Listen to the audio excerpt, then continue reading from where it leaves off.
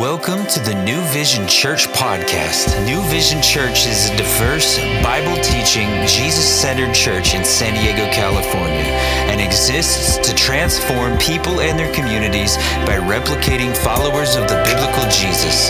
Thanks for joining us today. Now here's this week's sermon. Hey guys, a real quick reminder, family members, hey, if you're part of the New Vision family and membership here, we have a family meeting after as relates to the budget. We want to invite you to stay back a little bit so we can have that meeting and so you can know what's going on with there. Hey guys, open up your Bibles to Matthew chapter 2. Matthew chapter 2, we've been doing a sermon series called A Christmas to Remember. We're going to finish up that series today, and then we're going to end up and start a new series next week called Refocused, as we refocus on the new year and what's going on in 2021, trusting God's got a bigger plan in 2021 than he had here, even though God's done some crazy work during 2020 in light of all that's been happening. You know, we know that 2020 has been kind of a rough year for us, but I find it amazing how God works. And he works in this way, is that he was closing off this year with a blessing. This past Monday, Julie and I were walking our dog late at night, and we noticed that December 21st, 2020 had something very special. And I hope you caught it. If you looked up in the sky, there was something called the Christmas star or the Star of Bethlehem. It's actually when the stars align, when Jupiter and Saturn align, and then they almost look like one big star in the sky. And it only reminded me of the times. It only reminded me of the seasons. This didn't happen. This hasn't happened for over 800 years. Back to the medieval times is when this took place. But it just reminded me how God so wants to remind us the reason for the season as he begins to pour out this Star of Bethlehem type of thing as people looked up. And it brought to my mind that verse in Romans 1:20 where it reads, "For ever since the world was created, people have seen the earth and the sky. Through everything God made, can clearly see his invisible qualities, his eternal power and divine nature, so they have no excuse for not knowing God." That the creation speaks of the coming of Christ. The creation speaks of who God is.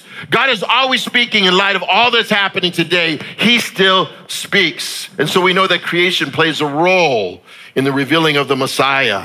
In the story, we see these men from the east, these wise men, these magi, following the star in search for the king of the Jews. We're going to look at that story this morning. And for years, they have been searching for this king only to come to a house in Jerusalem. Now, this story, guys, I want to break it down a little bit. This story doesn't take place at the birth of Jesus. It actually takes place several years later. If you really study the scriptures, by this time, Jesus is probably already walking. He's a toddler. He's walking. He's talking. He's in a house. So we see these years have just passed on. And these magi, they come to a house to worship him. They come to a house on their final journey of seeking him. And so we're going to look at the story of the Magi this morning, Matthew chapter 2, verses 1 through 18, as we close off this sermon series, a Christmas to remember. But it may be the end of this sermon series, it might be the end of the Christmas story, but it's not the end of Jesus' story, because Jesus' story still continues. So for you Christmas and Easter only attenders, sometimes you only get the Christmas and Easter story, but you got to fit the pieces together because there's more to the story if you read the Gospels. So let's pray in this morning and then we'll get into the word. Father in heaven, we thank you for your goodness and your mercy and your grace. And we pray this morning as we study your word, Lord, that your word will speak, because we know that your word does still speak, that your word is alive, that your Holy Spirit teaches us and speaks. And so we're praying this morning that would happen this morning as we study your word, as we go through your word, as we go through this aspect of the Christmas story of the wise men. Father, we pray that we would learn some things today, because what happened over 2,000 years ago still is applicable for us today. We still see truths that we can find in your scripture for us today. And so we pray your Holy Spirit would teach us this morning and instruct us and to guide us and to lead us into all truth. And so, Father, we thank you and we honor you, Lord, this morning. In Jesus' name, amen. Amen. First thing we're going to look at this morning, we're looking at four things this morning. Number one, people are looking for answers. People are looking for answers today. We know that 2020 kind of has shaken our systems, or shaken our foundation in some of our lives, our belief systems. It has rocked our world. And I think people are still looking for answers today. In fact, we live in such an information highway that people have gone online and figure out how they're going to figure out lives and what's going on with the virus and all the stuff on the news and all the things that are going on around us. And we don't even know what to believe anymore. We can't discern the truth. We can't discern whether it's on social media, whether it's on TV, whether it's on a newspaper, what is truth and what is not truth. And there's been so many things thrown all our way. We would think with all the information, we could be able to discern some things, but I think it's only brought more confusion. And I think even in this time, a lot of us have been troubled by what we've seen, what we've experienced, and what we've heard. And I think people are still searching for answers. 2,000 years ago, there were some men who were searching for some answers, and they came seeking answers. We see that in verses 1 and 2. It says, now after Jesus was born in Bethlehem of Judea, in the days of Herod the king, behold, wise men from the east came to Jerusalem, saying, they're going to ask a question, where is he who has been born King of the Jews? For we have seen his star, the Bethlehem star, the Christmas star, in the east, and have come to worship him, right? They've come to worship him. Men from the east are coming and looking for answers. We see that in verse 1, right? That's the setting. Jesus is already born, and it's been some time, and men from the east have been journeying, and they end up where? They end up in Jerusalem. They're kind of 6 miles off from where Jesus was born, because we know Jesus was born in Bethlehem, but we find them in Jerusalem. They're a little off target, but they're getting a little closer to Jesus. I want you to understand, even in the time where people are asking and seeking questions and looking for answers, and people are journeying, they might be a little off, but you know what? God's not done with their journey yet. God's not done with the process. God's not done with those that are seeking him. And people that are troubled in their heart are seeking. You might be off a little bit. That's okay, because God's still working. God's still drawing. And these magi, they have a heart. They're trying to seek after God. They were stargazers, these magi. They were followers of a bright star. They were seekers of the truth. They were philosophers as they begin seeking after Jesus. But I want you to understand something about this time and about what's even happening with the Magi. God is so patient with us in our seeking, is he not? Yes, he is. He's so patient with us as we're trying to figure out the truths. And they come because they're going to ask some questions in a minute here. You know what? God will use what he needs to use to draw us to him. Each of us has a narrative. Each of us has a story of how God brought us. And we could be here hours listening to the testimonies of how God worked. But when you look at the story or the Christmas story, remember, you find that Joseph needed a dream to squelch his troubled heart, right? When he heard about Mary. The shepherds needed an angel to bear witness of the coming Messiah because they were fearful in their hearts. And here the men of these come and they're using a star to draw them to Jesus here in the story, the creation, to draw them to the presence of Jesus. But these men come asking questions. We see that in verse 2. It's okay to ask questions this morning. In order to find answers, you have to ask some questions, or you need to ask some questions. Where is the King of the Jews, is what these magi asked. They asked this question for a purpose because they said they wanted to come worship him. They had some resolve in the heart when in their seeking. They wanted to come worship this Messiah.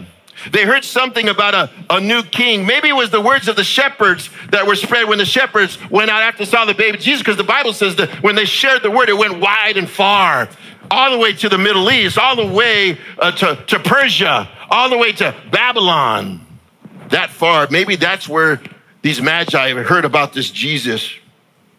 But I want to challenge you. Maybe you're online watching, maybe you're here, maybe you're checking out Faith for the first time, and you have some questions. It's okay to have questions, and it's okay to ask questions regarding who Christ is, because the wise men, even in the story, were not afraid to ask questions. I want to challenge you, church, as you're journeying with people and you're ministering to people, they're going to ask you a lot of questions. Be patient with them as they ask questions. Journeying with them with their journey.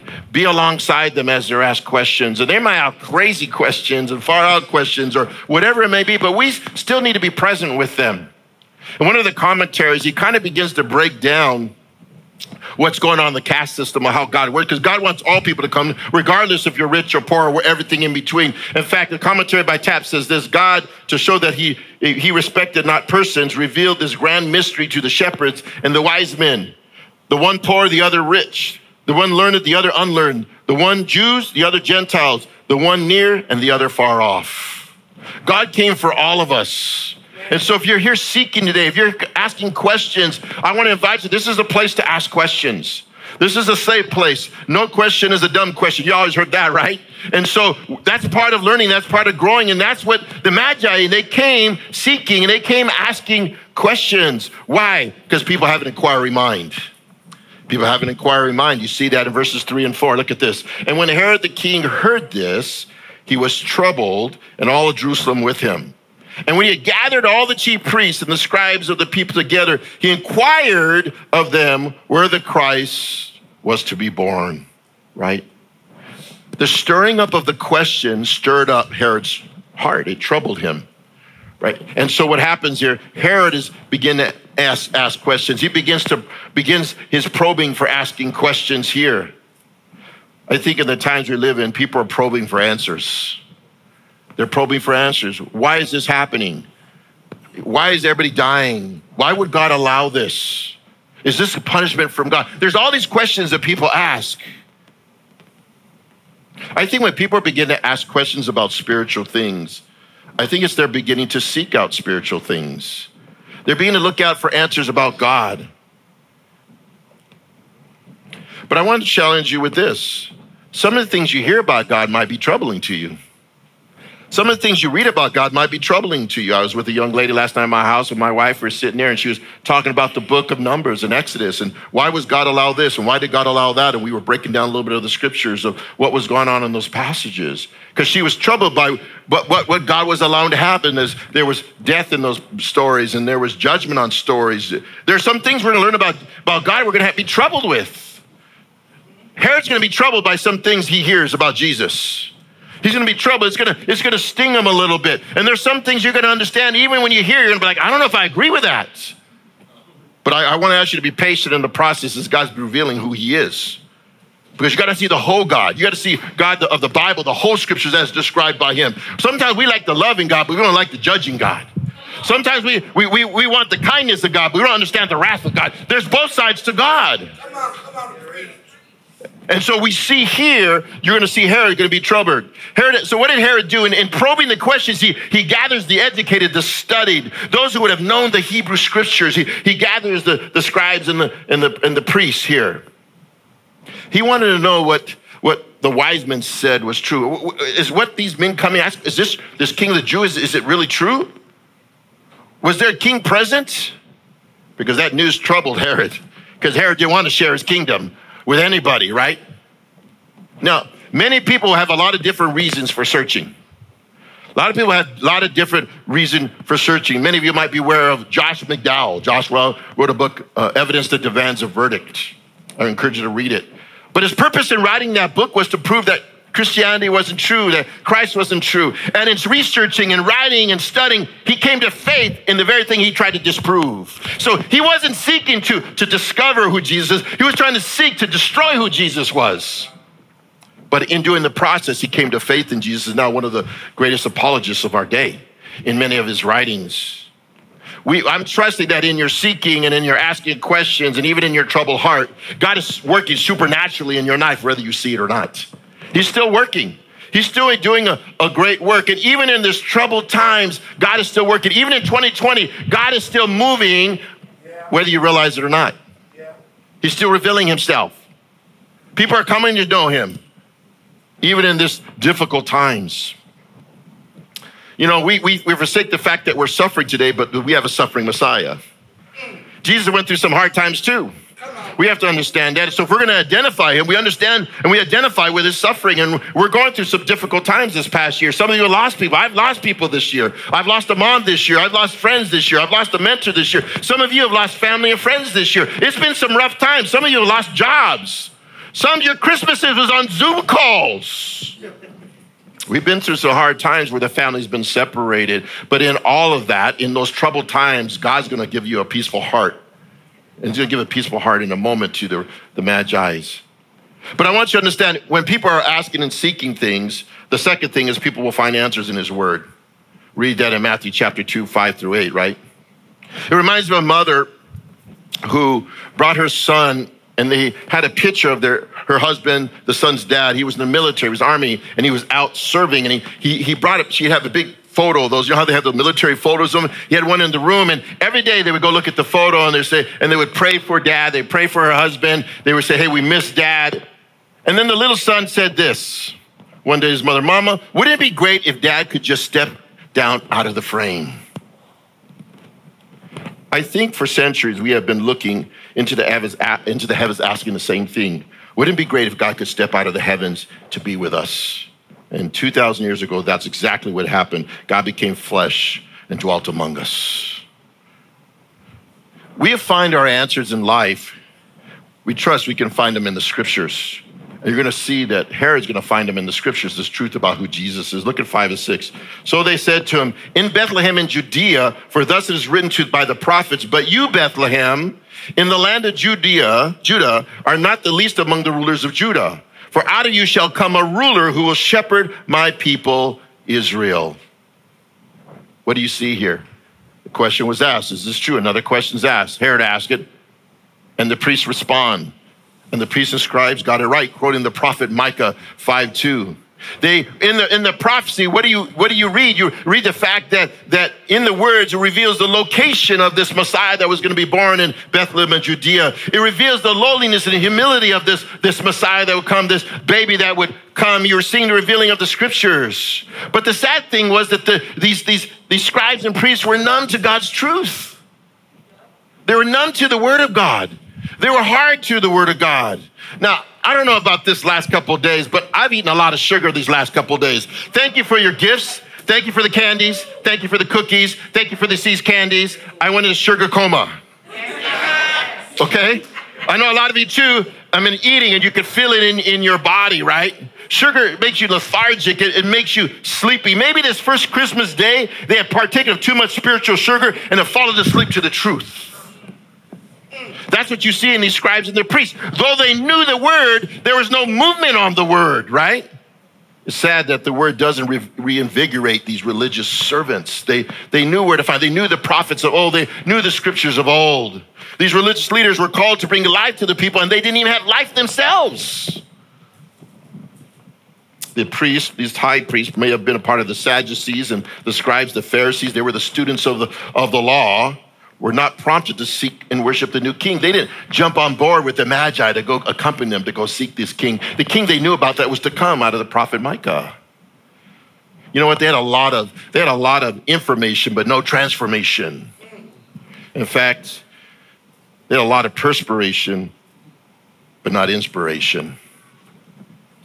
Hebrews says this, a mature man is able to discern between good and evil. And these religious leaders couldn't discern between good and evil. They were serving Herod.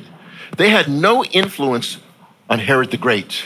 They had no influence on him, any spiritual influence on him, on this leader. These men were not like Daniel in the Old Testament, when Daniel had influence over many kings in the Old Testament, and they would come to Daniel and Daniel would give a counsel. Here they're asking Herod's answer, but there's no movement for that. They didn't come seeking after that. They got away from being gospel-centered to being self-centered. In some ways, the church has gotten away from that. We've forgotten the gospel. We trusted our own efforts instead of the work of Christ in us. Here, the leadership had no influence on this ruler. No influence. It was dead religions. Let me tell you something. Even in the seeking today, false seekers can be numbered in the crowd. False seekers can be numbered in the crowd. And you see that again in 7 and 8. Look at this. Then Herod, when he had secretly called the wise men, determined from them what time the star had appeared. And he sent them to Bethlehem in Judea. Go and search carefully for the young child. And when you have found him, bring back word to me that I may come and worship him also. We have a secret seeker here. Herod, the secret seeker. He didn't want his faith to be known. He was hiding his faith in some ways. In fact, he probably didn't have any faith, because we're going to see that he had a hidden agenda here. He said, bring them in secret. He brought the wise men in secret. Anytime anybody wants to bring something in secret, that should be a sign. Anytime they have secret meetings, that should be a sign. You know, there's no transparency here, right? Herod asked his own question regarding the star. He's trying to seek out information from the wise men. But we know that Herod had an underlying agenda. He had an underlying agenda. And sometimes these secret seekers, these false seekers in the crowd have an underlying agenda. They do. What do we find here? We find that Herod is really wanting to manipulate the Magi for his selfish gain. For his selfish gain. You go find if it's true and return to me so I can go worship him. That's what Herod requested, that I could come follow him. You know what it really is? He's saying, go search this truth out. Is it true? You only see the anxiety of Herod. Why? Because he was anxious about the fact that there was another king. He was uncomfortable with his own leadership. He had anxiety. In some ways, he's saying, go search out, leave no stone unturned. Go find out where this kid is so I could come worship him. Herod has his own insecurities. He had his own issues. He had his own problems, right? I love this about the Magi, and maybe that's why they were mature, is that when Herod asked for that request, the Magi never give him an answer. They never say, we're going to do this. Oh, we'll get right back. They never respond to the request. You never see that in the text. But I want to tell you this, that in the church today, there are wolves among the sheep. There are wolves, they're wheat among the tares. We see that here. They may say all the right thing. They look like sheep, but they smell like wolves. Paul the apostle writes about that, speaking to the Ephesians elders in Acts chapter 20, says, I got to go, I'm going to die, but let me tell you, you're going to be shepherds of the church, but there's going to be wolves among the sheep. Be careful. Be careful. What is the fruit of the people that are living and working within the church? The fruit of the Spirit needs to be evident in their life, right? They have to be kingdom-minded, not earthly-minded. We need to be about building God's kingdom. Sometimes in the church, we're building more our kingdom than God's kingdom. We're here about building the kingdom of God. I hope in New Vision you sense that here, that we're here about building God's kingdom and edifying the church and building up the church for the glory of God and the building of his kingdom. And we know that in this process, if there's wolves on it, we know that in the church there are those who are going to oppose the work. Jesus called us to be salt and light. In fact, in the scriptures, in the gospel, and the Beatitudes are in the Sermon on the Mount, it says, you are salt of the earth, but the salt loses its flavor. How shall it be seasoned? It is then good for nothing to be thrown out and trampled underfoot by men. If you're not bearing the fruit of work, you're not doing it. Jesus says, cast them out. It's no good. They're lost their saltiness. We're the salt to the world. Why? Because the world needs a little bit of flavor. You ever go? I used to go to movie theaters and used to buy popcorn. You spend $100 for popcorn and $200 for a Coke. And they sell you that popcorn and you have to buy the Coke because it has to quench the thirst from the salt of the popcorn, right? We're the salt, right? We're trying to get people to thirst a little bit for the living water. For the water that's going to thirst their soul. That's what we're called to do. For those that are seeking and asking questions, we're going to bring the living water, the overflowing water. So we see that there could be people that are false seekers in the crowd. But let me tell you the third thing this morning. People rejoice when they find what they're looking for. People will rejoice when they find that. We see that in verses 9 through 12 in Matthew 2. Many years ago when we first married, my wife lost her ring. She couldn't find her wedding band.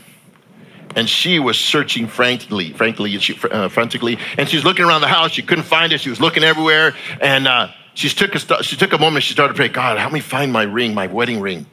And I'm like, yeah, help her find her wedding ring. And I swear not, she heard this voice that said, go check the recycling bin, like the Lord spoke to her.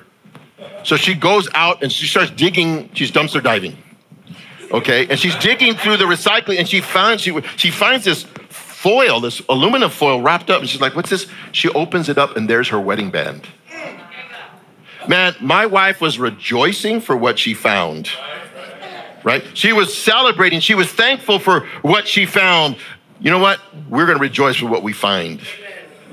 And God will make a way for us to find him.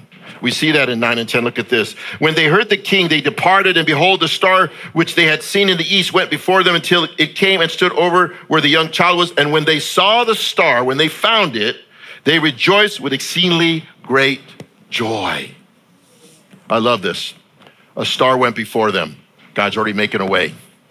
God's already making a way, right? It says the star appeared when they began their search. Did you catch that? The star appeared when they began their search. You know when things are going to happen? When we take steps of faith. You know when things are going to move? When we say, I'm going to go this way. I don't see it yet, but until I take that step of faith, that's when God moves, because without faith, we cannot please him, the scripture says in Hebrews 11:6. We need to take steps of faith. We're not trying to get our ducks in the row. That's not how it works. I'm going to make it when I get all my ducks in a row. No, by faith, the ducks are never in a row. We step by faith, and he moves when we take faith steps. That's how he does. When Jesus met the man on the pallet, what did he do? He said, arise and walk. What? The man was paralyzed for 30-something years. But he says, what? He had a heart. He said, I'm going to move forward. When he moved his body forward, when he tried to reach for Jesus, God met him in his reaching. God will meet you in your searching. God will meet you in those very things as you're taking steps, because he'll make a way. And when they saw the star by faith, they were elated. They leaped for joy. They already had a worshipful heart. The Magi they're already worshiping. Before they even came to the house where the star was coming over, they were already worshiping. I'm hoping that if you're driving to church, you already start worshiping before even Franklin leads us. I'm hoping that you're already driving, you're listening to some worship music, or you're praying in, God, what do you have for me? You're preparing your heart before you even get into the sanctuary. Before you get in, because then God, he inhabits the praises of his people, the scripture says. They were all together. Now we think it's the three Magi because it's the three gifts. There could have been multiple Magi on this journey. And can you imagine they were outside following the star and they're like, woo, woohoo, and they're throwing up their hands and they're rejoicing and they're leaping. Man, like with Hannah when she was praying, burdened, they thought she was drunk. Like, man, what kind of wine you been drinking? But they were rejoicing. Jeremiah 19:13 says, you will seek me and find me when you search me with your whole heart. But let me tell you what happens when we seek him and find him. God's presence will prompt generous worship. God's presence will prompt generous worship. Look at 11 and 12. And when they had come into the house, notice a house and not a barn, not a thing. They saw the child, not baby, toddler, with Mary his mother, and they fell down and worshiped him. And they had opened their treasures, and they presented gifts to him, gold, frankincense, and myrrh. And then, being divinely warned in the dream that they should not return to Herod, they departed for their own country another way. First of all, their response to what they found was physical. It was physical worship, right? They bowed before the Lord. They went prostrate. They got on their knees and they put their head down to the ground, right? They bowed before the young child. This toddler who was probably running around the house saying, I have no idea who you are. You know, just you have 2-year-olds running around your house. You know what that is, moms? 2 years old. You're hoping they keep focused a little bit. All right, and these men come in dressed up with garbs from the east. They're walking in their house. They're coming in. They're invading your home, and they're bowing down. And little kids just going, "Where's my milk? Where's my cookies?" You know what I mean? I can picture the craziness of what that house going on in this house, right? This family's probably enamored by this caravan that showed up at their house. It was unexpected. They just dropped in one day when they were following their star. Unexpected guests that showed up. Right? Many of you panic when you hear someone's coming over your house. Oh, I got to clean my house down because guests are coming. They didn't have that time. Probably was a mess. Probably things all over the house. But these Magi came in the house and they bowed before the king. I'm sure there were some wild moments with the family that was going on.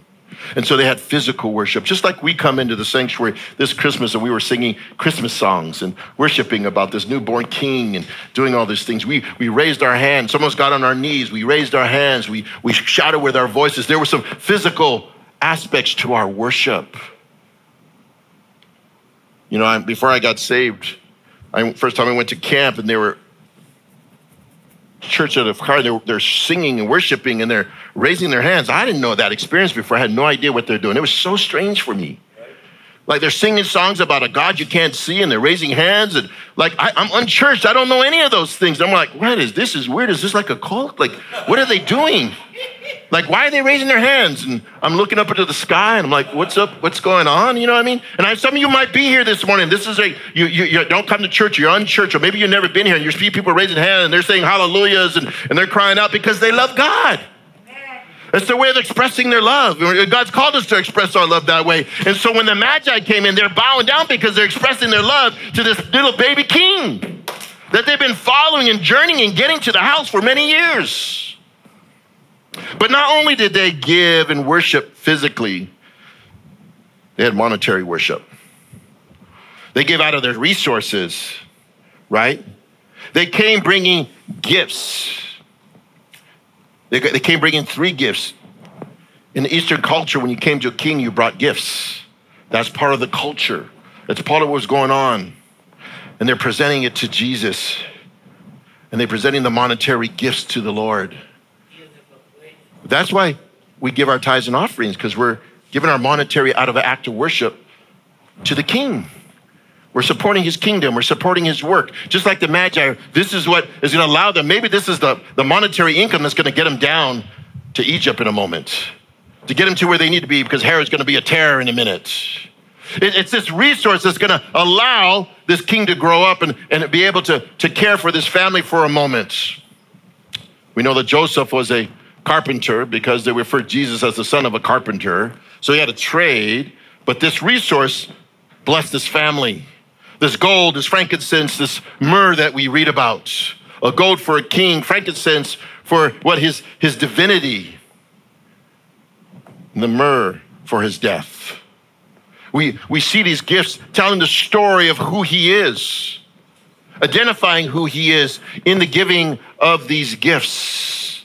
In fact, this whole event was prophesied in Isaiah chapter 60, verse 6. It says this: vast caravans of camels will converge on you, the camels of Midian and Ephah. The people of Sheba will bring gold and frankincense and will come worshiping the Lord. 700 years before this even took place, we see it read in the scriptures. We are called to, even in our own times and efforts, we're so blessed that you guys have been so generous to us in this COVID season. I want to thank you guys for being so generous in this season, caring for the needs of the stuff that we needed here. When other places are closing down and churches are struggling and they can't keep their doors open and businesses are shutting down, you've been so generous, because I believe that's your act of worship. So I thank you for your generosity. I thank you for your gift giving. I thank you for your service. I thank you for your sacrifice. I thank you for what you're doing, because I know that's an act of worship on your part and a sacrificial on your part in these difficult times. Yet you've been so faithful. God's people should be known for their generosity. Guys, when you go out to eat, don't throw them a track and leave no tip. Give them more tip and keep your track. That'll bear more witness to them about who you are. Sometimes we get it backwards. We get it wrong, right? I love what Spurgeon said. He said this. He says, this is a wonderful pattern. Those who look for Jesus will see him. Those who truly see him will worship him. And those who worship him will consecrate their substance to him. There's a process. See, when God transforms your heart, you understand what he's done in your life. You understand that the greatest gift that we received is Christ.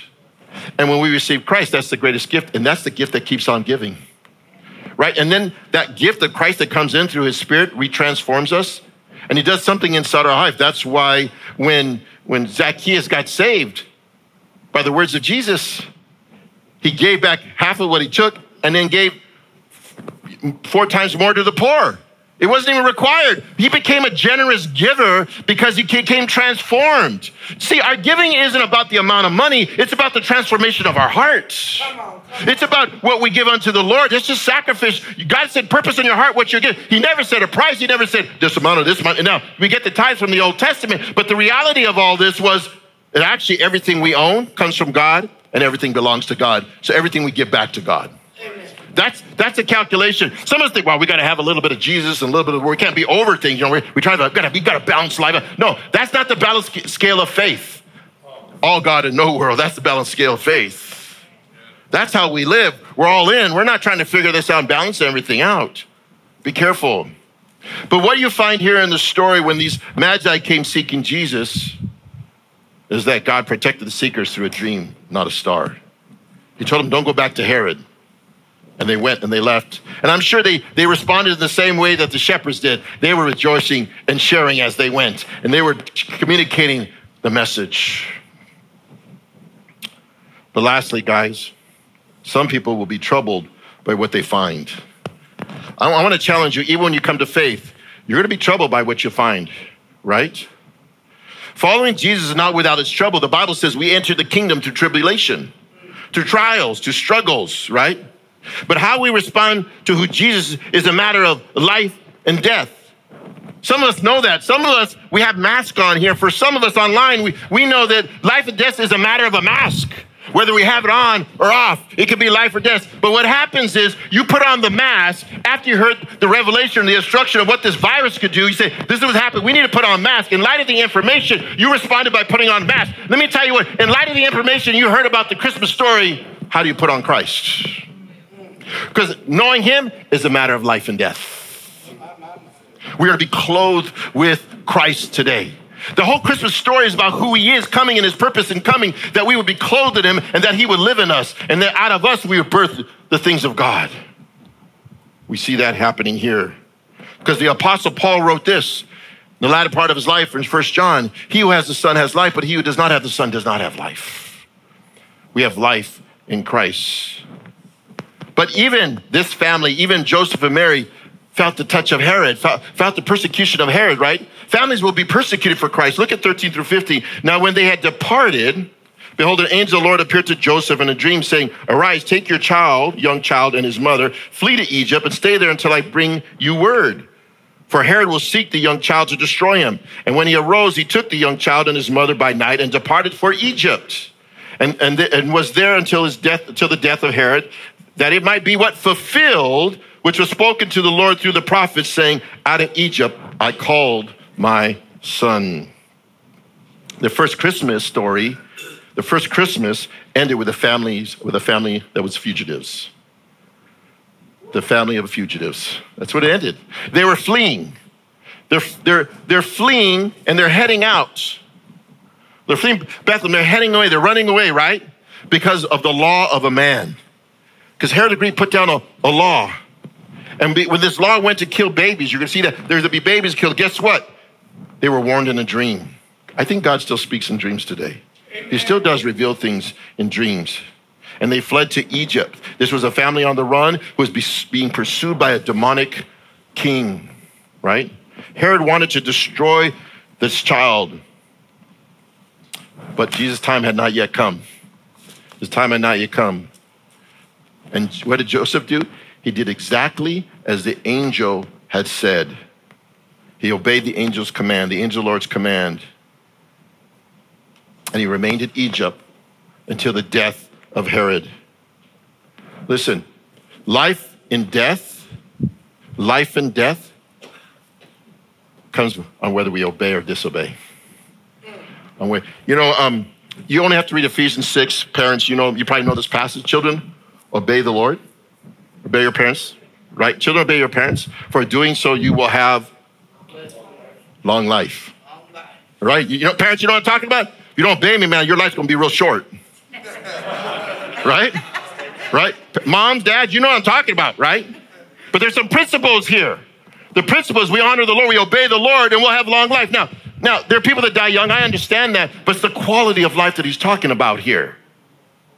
And it might be physical long life, but there's also the quality of life here. Joseph and Mary obeyed the commands of the angel Lord, and they remained in Egypt. They did what the command of the dream had said, and they obeyed it. God the Father will protect the Son until the time is right and his purpose is completed. When he stayed in Egypt, he was safe. When Rahab stayed in her house in the book of Joshua, and her family, and they used to put the red flag out the window, she was safe when the judgment came. When the walls came down, she was safe. Guys, when we walk in obedience to the things of the Lord, God will keep us safe. He'll protect us.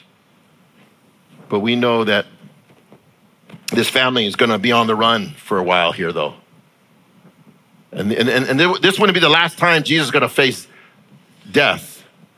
This is the last run with death with him. Throughout his narrative, throughout the Gospels, many of them just wanted to kill him many, many times. And ultimately, he went to the cross for us. But that was the planned death. That was the purpose by which he came. He had to have the carnation. He had to have the incarnation to be crowned in order to go to the cross. He had to have these things. We know that this first Christmas was a fulfillment of prophecy, as Matthew is quoting Hosea 11:1. Hosea spoke of Israel, who was the picture of God's son, and Jesus would come out of the line of Israel. And we know that he came out of Israel came out of Egypt and the bondage in Egypt.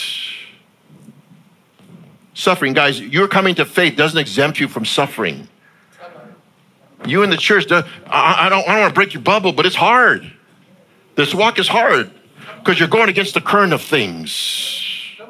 You're trying to walk in faith of God. You're trying to walk righteously before God, and that'll stir up the darkness. It's okay. If you're going to suffer for doing good and not for doing evil. You're going to suffer for righteousness' sake, the scripture says. They were struggling a little bit, this family, running down and fleeing to Egypt, going hundreds of miles back.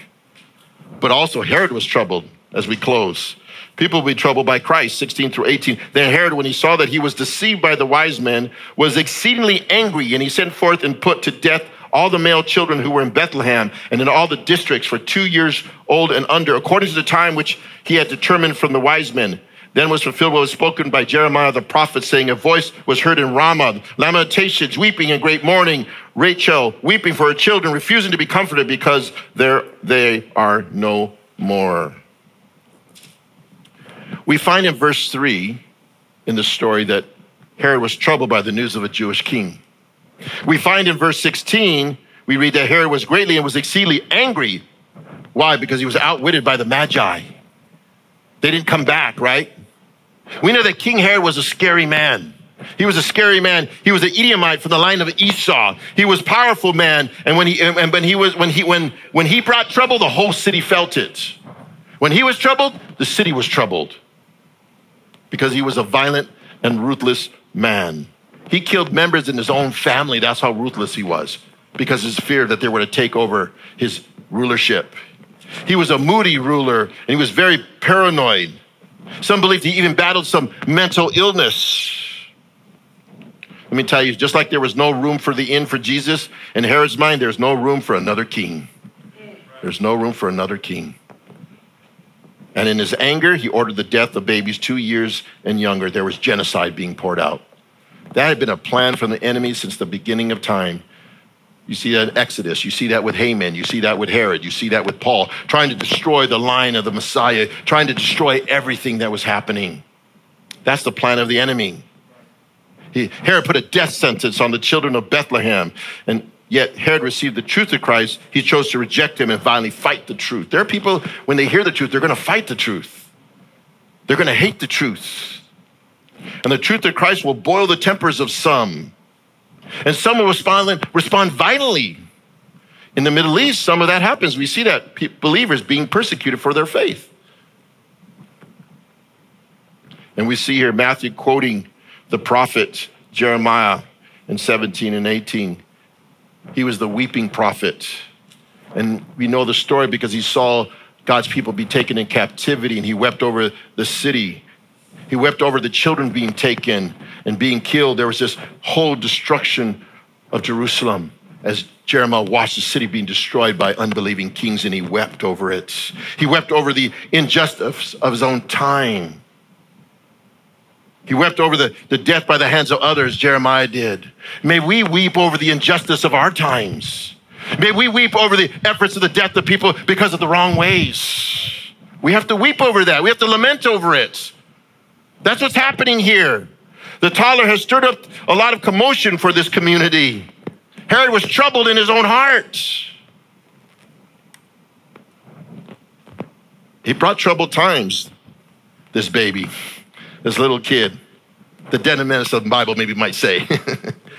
He troubled people's heart. He troubled us maybe as believers because we know we're going to go through trials and tribulations and troubles as we walk to faith, but the unbeliever is going to also go through his troubles and trials and tribulations till he comes to faith and find peace in Christ. So I leave you with this story as we close this morning, and we partake of communion as Pastor Sean comes up here in a moment. Let me tell you something. People are looking for answers. People are looking for answers today. Be patient when they ask questions, church. Journeying with them in their journey as the Magi came, and be patient. Second, people will find answers in his word. Give the truth. Give them the truth of the word of God. right? The truth will set you free, right? If you abide in his word, John 8, the truth will set you free. Jesus said, I am the way, the truth, and life. No man come unto me but by the Father, right? He is the truth. People will rejoice when they find what they are looking for. I know U2 wrote a song, I can't find what I'm looking for, but we can find what we're looking for in scriptures. And lastly, people will be troubled by what they find. They might have some troubling times, but we're not exempt from those troubled times. But I tell you this was a Christmas to remember for the Magi. This was a Christmas to remember for Mary and Joseph. This was a Christmas even to remember for baby Jesus, the toddler at this time. It was a Christmas to I'm praying that 2020 will be a Christmas that you remember. I have a feeling it will be. You're the people that are being marked in history for the pandemic. It's a Christmas to remember. Let's pray. Father, in the name of Jesus, we thank you, Lord, for this morning. We thank you for your hand of blessings as we studied your word. We pray there's a blessing in the reading and the studying of your word, Lord. We ask your hand upon it now, Lord, as we are coming humbly before you, as we're closing off this year, 2020. Lord, we're asking that we would finish it strong, that we would celebrate the new year, Lord. That, Father, you bring favor upon us. The churches, we're opening up more. Things are opening up, and people are being healed, being strengthened. Lord, we pray that you keep your people safe. Lord, that we're going to come out of the valley here. But, Father, we know that in the time of mourning, there's a time of rejoicing later. And we know that we're going to get to that time as a church, as a community in our history. But I pray for your people this morning. May your blessings be upon them, Lord. Father, as they seek in you, Lord. For those that are seeking you here this morning, that I prayed, Lord, that you, by your word, would give them answers. And now, Father, they'll turn their heart toward you in rejoicing. So we thank you, we praise you, we honor you in Jesus' name. Amen. Thanks again for joining us. Contact us or learn more at our website, newvision.city. See you next time.